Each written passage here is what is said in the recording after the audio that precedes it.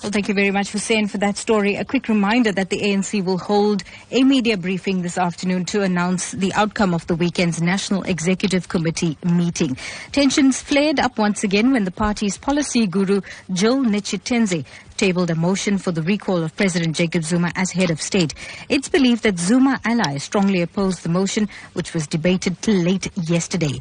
And apparently, the embattled president is also fighting attempts by opposition parties to mobilize support from ANC parliamentarians to table a motion of no confidence in his leadership.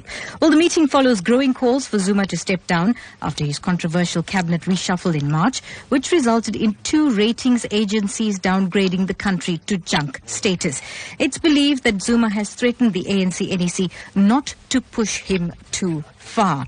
Well, we do have political analyst Professor Somadoda Fikeni online to tell us more about this ANC-NEC meeting and the results and the outcomes thereof. Good morning, Professor, and welcome to Newsbreak. Good morning to you and good morning to your listeners.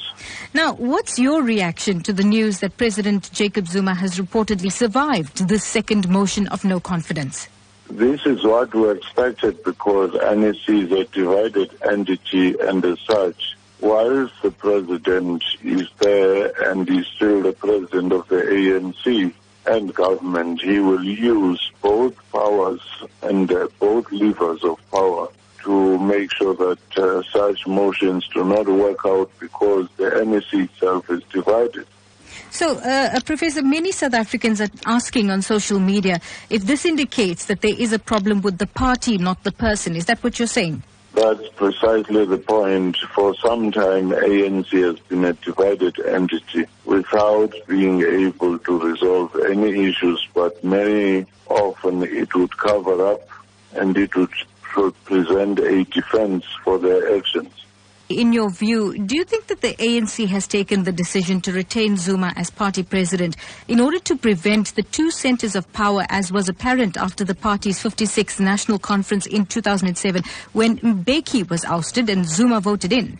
Well, I do think that, one, they are wary of repeating the same situation because they may think that this may lead to the split of the party down the middle, but at the same time, not doing anything about the investigation or about recalling the president is damaging the brand of the ANC irreparably, such that they may struggle to find their feet again in the political terrain. So let's set the cat among the pigeons here. Do you think the ANC is making opposition parties' tasks a little easier?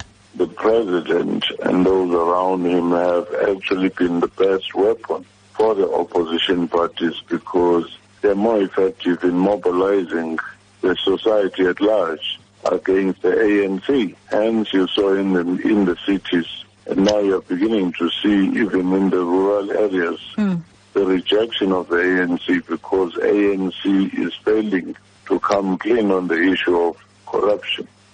So do you think the Mutu by-elections was just one example of that then? It was one example wherein ANC is now beginning to suffer in the rural areas as well. Therefore, the notion that the president has this uncritical voter base in the rural areas is beginning to be challenged. And also, the notion that ANC is working as a bloc in KZN is also being exposed as not being true. Professor Somadoda Fikeni, political analyst, thank you very much for joining us on Newsbreak this morning.